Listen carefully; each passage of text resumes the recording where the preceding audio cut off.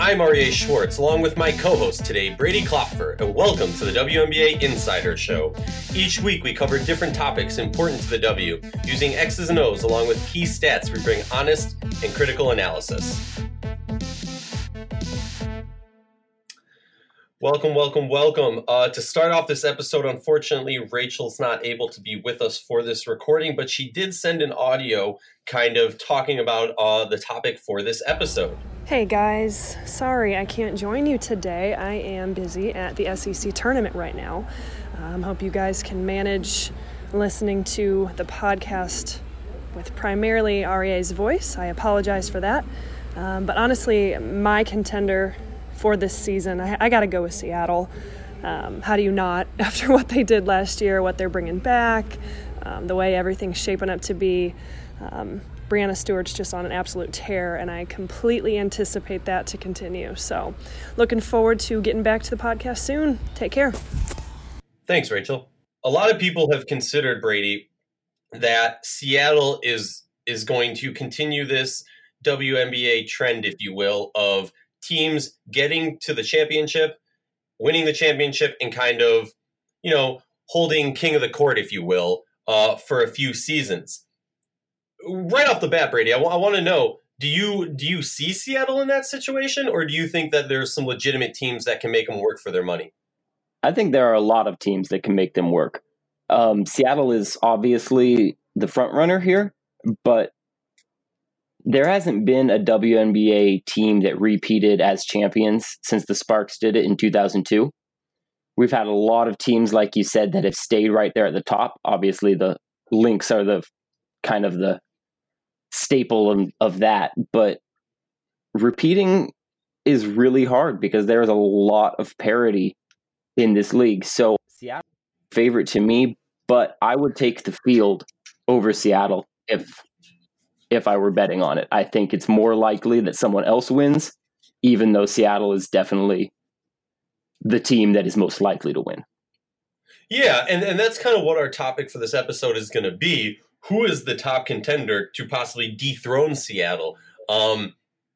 Just looking at it, a lot of people, they swept in the finals, they destroyed DC, and obviously DC fans will quickly jump up and say, Delle Donne wasn't 100%. And I do think, and I'll even put this down to literally one aspect of Delle Donne's game that I think really affected it is her shooting motion from three starts with her legs. Yes. And with that knee injury, you could just see she didn't have the oomph to get the ball in the hoop. Everything was coming short. Her shot looked off. Just everything looked bad. So, if Delle Donne has a good knee, I don't see Washington winning that series, but I do think we're very different about this idea that the Seattle is all dominating, Absolutely. It would have been a much closer series because there's such a domino effect when you lose your best player, or when your best player is compromised, I should say, because it's not only that you're not getting 100% of Delle Donne, but then Seattle's defense doesn't have to guard her as tightly. They can spend more energy, more commitment on the Mystic secondary and tertiary options. There's just such a domino effect as soon as that best player on your team is at all compromised. Seattle was clearly the best team last year from opening tip until the finals. I think they would have won that series regardless, but it would have been competitive. It would have been much more entertaining, I think, and maybe gotten a few more 100 or 1,000 viewers to watch the series. But let's jump back to top contenders. I'll let you go first, Brady. Who, in your mind, which team in the W for 2019 is the team most likely, if you were a betting man, that you'd put your money on to dethrone the champs? So there are a lot of really, really good options. I think you can make a case for, 5 teams probably. But if I had to put money on a team, it would be Phoenix. I think, first off, I might have a little bit of bias here just because that playoff series was so fun and I just want to see it happen again. Yes. Like I would pay a lot of money to have a 5-game series between the Mercury and the Storm this year. But when you break it down, to me, the biggest X factor in knocking off the best team in the league is being able to approach them from all angles, being able to not have a weakness that can be exposed at the highest level, which happens every year. You see teams, they have a weakness that might be perceived as a small weakness during the regular season. But once you're in a 5-game series, once the opposing coach is game planning for you every day in every game at a level that they're not able to do in the regular season, you see those small weaknesses get exposed as glaring weaknesses that are fatal flaws. And to me, Phoenix, they don't have that weakness that Seattle can absolutely take advantage of. They're strong offensively, both on the perimeter and in the interior. They're strong defensively on the perimeter and in the interior. They have one of the top coaches in the league. They have depth. They have switchability. They have length. They have all the factors you need to be an elite team, in addition to having one of the greatest clutch and playoff performers in the history of the sport, Taurasi. But then one other thing that I think is not talked about enough with Phoenix is the physicality of Brittney Griner. I think people don't realize how big Brittney Griner is because she has that kind of lanky looking frame when you see her on TV. You know, she's kind of a little bit skinnier looking than you might expect some centers to be. But when you see her in person, she is, you know, to use the parlance of our meme time, she is an absolute unit. She is so strong and so tall. And that plays a really big factor when you're playing against Seattle. Not that Seattle can't handle that physicality, but Seattle's best player, their engine, arguably the best player in the league, Breanna Stewart, has to defend Brittney Griner. And even though Stewart is a better player than Griner, that's a lot of physicality to have to defend in a 5-game series. And when you're having to defend someone that big and that physical, it compromises you a little bit. It makes you a little bit less efficient, a little bit less energetic on the offensive end of the court. And you can start to see some diminishing returns there a little bit. Now, we didn't really see that in the playoffs last year, though that I think was partially due to the fact that Breanna Stewart just had a historically great year and she was on an unstoppable tear. But I think if they end up in a close series, forcing her to work that hard on the defensive end of the court could ultimately give Phoenix an advantage. Well, also, I would add a couple things to it. And let me be 100% clear. If you've listened to this podcast, you know I am not the largest Brittney Griner fan. I think she has all the skill sets. She never really lives up to where she could be. But I think one of the best things about Phoenix matching up with Seattle is the ability of Seattle a lot of times will switch Stewie and Natasha Howard so that you can rest Stewie a little bit and she can be a little bit more dominating on offense, even though she is a lockdown defender. But when you have Phoenix with their ability to use Bonner also and have that length and size, and they can move her to the 3, they can move her to the 4, and then have another physical, like the length of Phoenix really puts a clog in Seattle's wheel, because their ability to say, oh, you want to switch it up? Cool. We're going to continue. Like, Phoenix is the type of team that no matter who they're playing, they can say, we're going to do our style of game and you're going to have to adapt to us, which many teams can do that for a lot of the teams in the league. But when you go up against Seattle, often you have to play reactionary versus attacking. Yeah, absolutely. That's a great point. Phoenix can really force the game in their direction. And they have an answer for a lot of things because of that length you were talking about. When you have Bonner in January and now they've gone out and added Essence Carson to that, that's the type of length and athleticism that gives you so much flexibility defensively, because you can switch so much. And that really allows you to play the game the way you want to play instead of the way your opponent wants to play. Oh, and their biggest weakness, let's be honest, is Diana Taurasi on defense. And with the roster that they have constructed, with the length, with the size, and with the speed, they can legitimately kind of, hide her back and put her on, we're going to put her on, you wouldn't put her on Jewel Lloyd, Clark. Yeah. Throw her on Clark for a little bit because you're not so worried about that. And then really focus in. And again, it's not a coincidence that Phoenix went to 5 against Seattle in one of the most epic semifinals I've ever seen. Absolutely. It's a matchup that works for them. They have the coaching to make it work. They have the leadership to make it work. And going back to Taurasi and being able to hide her, let's just make one thing clear. You want your worst defensive player to be your point guard. That's one of your 5 players has to be your worst defensive player. It should be your point guard. That's, a champagne problem. I feel like all of Phoenix is just champagne problems, right? True. You have a team that made some noise in the playoffs when I'll put that out there. I'd say currently right now the best player on their roster, and I'll take all the flack, is Bonner. I think this past season, people were shocked by Taurasi's ability to continue at this high level. Taurasi, in my mind, she's going to put up her points. She's more that person when you're in a clutch moment. That's who you turn to. That's what her role is. She's a role player now into this point in her career. Obviously, she can do much more than that. I'm not saying she has to do this, and then you look at Griner. Griner has her ups and downs. She'll fall out in this game. She'll get a little frustrated and just get dominated by Sylvia in this game. But Bonner was just a consistent force to be reckoned with. She came back from giving birth to twins and had arguably the best season of her career. And she's the epitome of a modern basketball player. She's 6'4". She has a tremendously long wingspan, but she has the agility of a shooting guard. She's just that type of player that is built to punish mismatches, because who are you going to put on her? If you put a small player on her, she can shoot right over you. She can back you down into the post. You put a player on, they don't have the foot speed to contain her.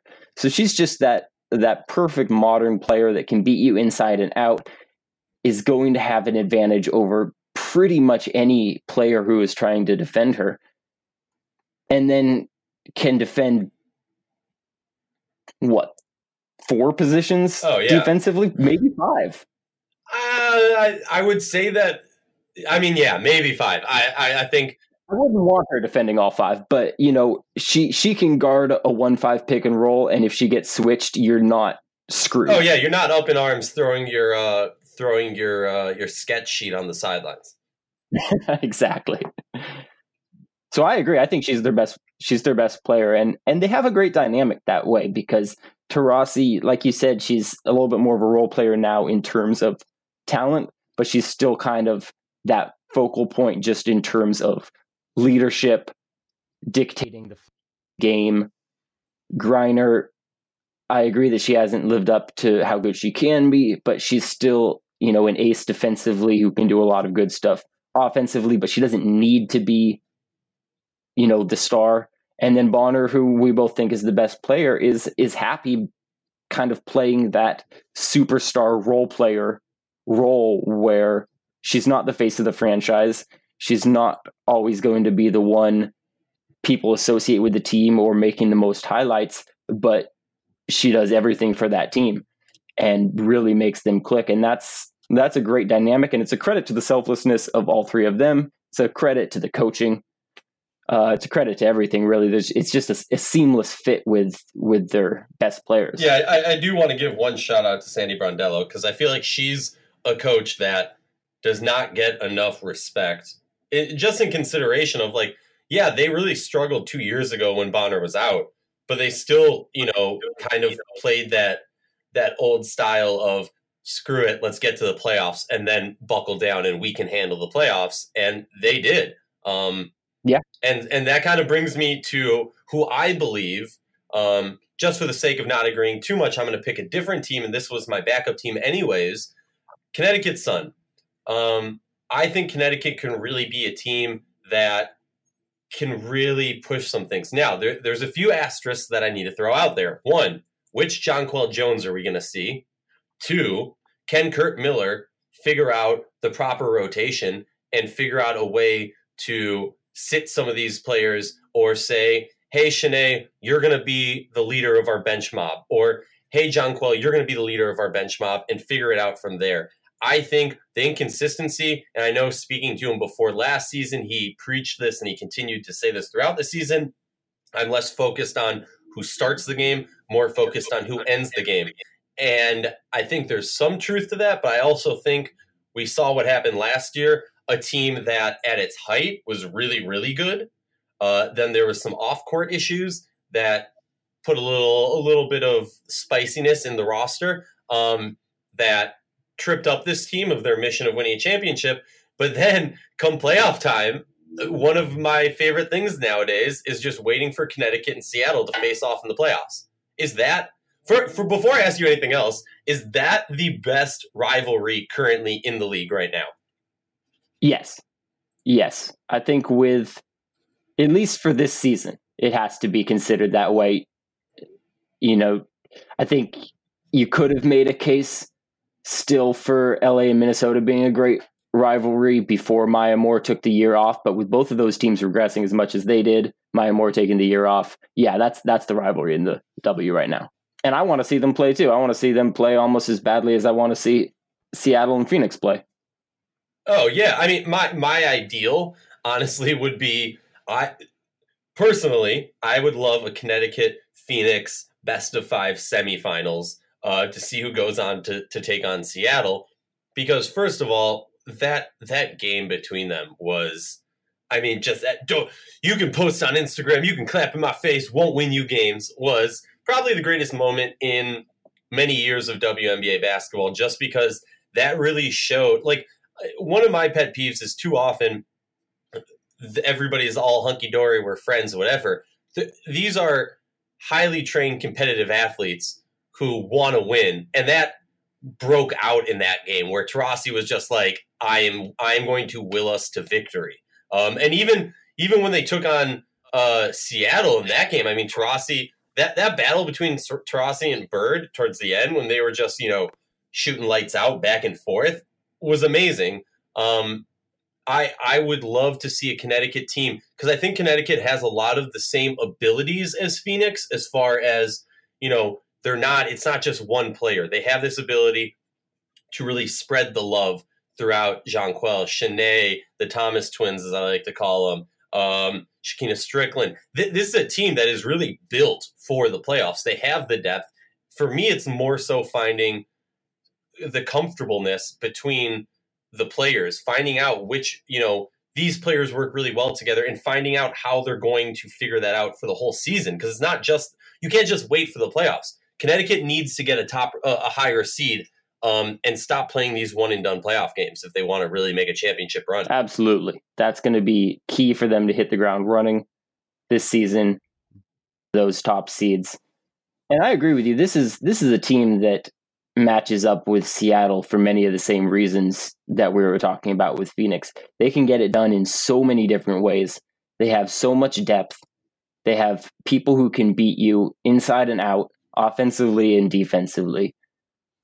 This is a really, really good team, and I think people are kind of sleeping on that a little bit. And I agree with you. A huge part of the season for them is going to come down to what Curt Miller can do from a player management standpoint, because there are two sides to coaching. There's the player management and there's the X's and O's. And Curt Miller has established that when it comes to X's and O's, he is an elite coach. And last year, their problems came from the other side. They came from the management. And it's impossible to know, especially without being around the team every day, who is responsible for all of those issues. So I don't want to squarely put the blame on Coach Miller or necessarily even put any of the blame, but it's something they need to figure out for this year. And it goes beyond just, the headline stuff with the altercations and the trades, because even after that, there just wasn't the chemistry that you need from a top level team if you want to have championship level success. And that needs to change for this year, whether it comes from their leaders like Ogwumike, and Jonquel just stepping up, whether it comes from their coaching or whether it comes from just having a fresh start to the season. Somewhere along the line, they need to learn how to click better because they have the talent. Oh, yeah. Oh, definitely. And I think, and I'm just going to point this out because I know a lot of people are going to listen to this and immediately jump up and say, Seattle swept Connecticut, and the closest game between any of them was like, what was it, 14 points or like 8 points or over 10 points. So they weren't even close. Yes, I get that. They swept them. That's fine. But again, what we're talking about is last year, I think Connecticut regressed. Over the past 3 years, I've been very tall standing saying Connecticut is, in my opinion, the sleeper team that is going to win, that's going to be contending for a championship. Last year, I expected them. I predicted before the season, I said there's a huge question mark with this whole JJ and Shanae thing, but assuming that if it gets figured out, I expect to see them in the finals. Obviously, it didn't get figured out, so I think I was right to some extent.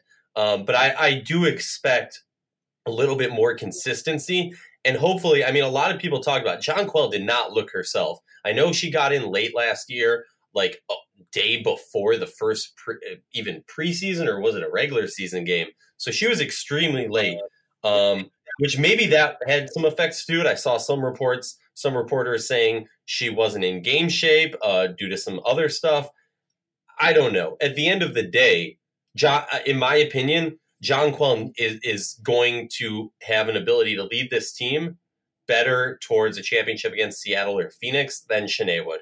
And hate me for saying that. No, I agree with you. I completely agree with you on that. I think she is she's that player for that team. Well, because she has that length, that size, that ability to score from various. I mean, the Jonquel we saw 2 years ago, we only saw, glimpses of this past season. And I think that was a huge issue for why Connecticut kind of stumbled. Yeah, I agree. And just to add on to that, in this league, you can't win unless you're operating at nearly. And so I think that can be used as a good measuring stick for who your most important players are. To me, Connecticut can compete. They can contend for a title, even if Shanae Ogwumike isn't living up to her full potential. If she's just 80% of the player that she's capable of being, solid two-way all-star, they can still contend. If Jonquel Jones does not live up to the player she's capable of being, this team can't win a championship. It's as simple as that. Yeah. You're speaking truth right now, my man. I got nothing against that. I do want, let's talk real quick. Honorable mention. You said there's a lot of teams, when you were talking about Phoenix, you said there was a lot of teams that stood out to you that could definitely still, in your mind, compete, if not dethrone the Kings. Talk to me. Give me one honorable mention, if you don't mind. I'm gonna give you two. Ooh, but I honestly think there are three other teams that all need to be talked about a little bit. So I'm just going to run through them super quickly. I think the Mystics need to be discussed. I mean, they made the finals a year ago. They still have, in my opinion, the best player in the league. They're just Natasha Cloud. Exactly.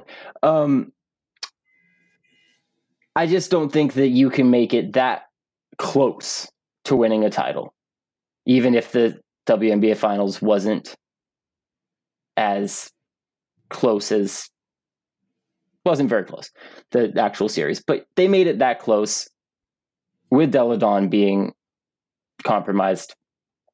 They have to be mentioned.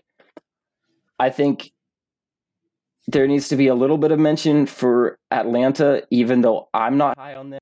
I don't really believe in them, but for them to do as well as they did last year, despite the injuries, they at least need to be mentioned. They were far and away the best defensive team in the league a year ago, and that plays well in the playoffs, even though I don't think they have the playmakers necessary to make noise offensively.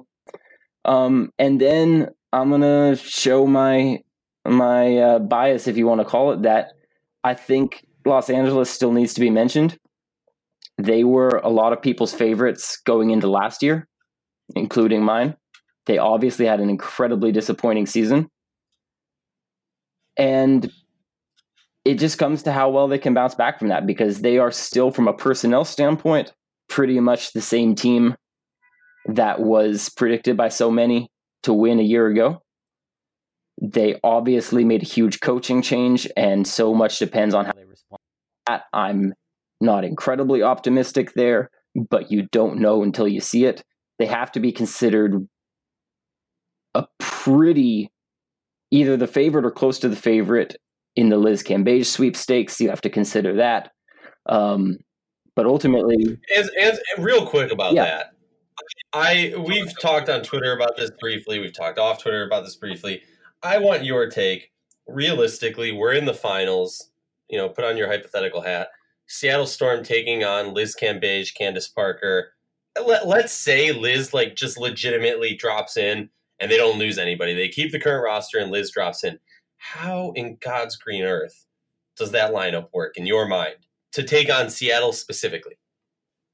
It's going to be hard. It's going to be hard, but I'm a believer in talent, and you get the talent and you try to make it work. I think the biggest obstacle for them is figuring out how Candace Parker and or Nneka Ogwumike can play more of a small forward role, because obviously you have three players who are arguably centers in a roster there.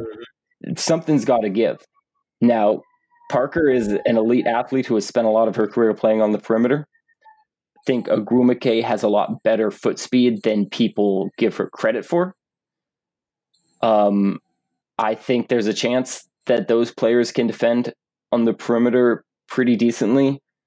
Obviously, Candace likes to play on the perimeter offensively, and Ogwumike has a decent jump shot that she's just oddly reluctant to take from distance. Makes no sense. So she would need to make a clear adjustment offensively, because you can't just pack the lane with Cambage and Ogwumike. What you would need to do, in my opinion, is put Ogwumike at the line, put Cambage in the paint, and you either run inside out or you run a high pick and roll with Parker handling the ball, Gray and Ogwumike spacing the floor, and Parker and Cambage running the pick and roll, and you have the spacing that way. So it's going to take a ton of adjustments, especially from Nneka Ogwumike. But she's an incredibly smart player, an incredibly willing player, and she is a tremendously underrated athlete. I think people see how, I think people see her size, because she's very broad-shouldered, she's very strong, she's very capable defending the interior, and they mistake that for being a lack of athleticism. But she has a really good foot speed. She also just has much younger legs than Candace Parker. And honestly, not to knock her, I think Candace can play almost any position. But does she have the ability to play almost any position for a whole game and for a whole season? Yeah, that's where probably not. So I think it would have to be a case of changing a little bit once you get to the playoffs, because I think they would need to hide Candace a little bit just during the regular season, just to conserve her energy, conserve her body. Though it is worth noting that unlike most players in the W, Candace Parker does not play during the offseason. So she does gain a little bit of health and a little bit of energy from that. She plays only in the WNBA. But ultimately, it's going to be an incredibly hard task to make that work. But you have three MVP caliber players, plus arguably four. Yeah, arguably four. So I think talent still wins out. And the one benefit they have of hiring Derek Fisher, who, I'm obviously very skeptical that he will be as good of a coach as Brian Agler, but he is a modern basketball mind. He is a player who played very recently, who coached very recently, who is doing analysis right now. He is very used to the modern game. And when I've talked with him about this team, he's very comfortable with the defense the way it's been. but he wants to modernize some of those offensive elements. He wants to get in transition more. He wants to space the floor a little bit better. He wants to have more versatility, which is something that they didn't have last year. They were not a versatile team offensively. Even though, wait, did you ever bring up to him, as we've talked about many a times, the deep twos that LA loves to take? I haven't mentioned them specifically to him, but I have asked him about making that offense more modern, evolving it, and he has certainly alluded to the fact that they need to incorporate some of those modern elements, like 3-point shooting a little bit more, because that plagued them so immensely last year. And I talked with Coach Agler about it many times. He was frustrated by it. He knew it was a problem, and it was just, for whatever reason, it was something they could not move past. So, yeah, it was banging your head against the wall. Well, Brady, I appreciate you taking the time to join us for the episode. I know you're working with some great stuff with The Athletic, but I hope we'll have you on more episodes and more podcasts throughout the season and the off season, and talking deep dives about what's going on throughout the league. Absolutely. I look forward to it. Awesome, man. Well, folks, that's all we got for today. I'm Maria Schwartz. That awesome voice next to me was Brady Klopfer. This has been the WNBA Insider Show. Each week we cover different topics important to the W.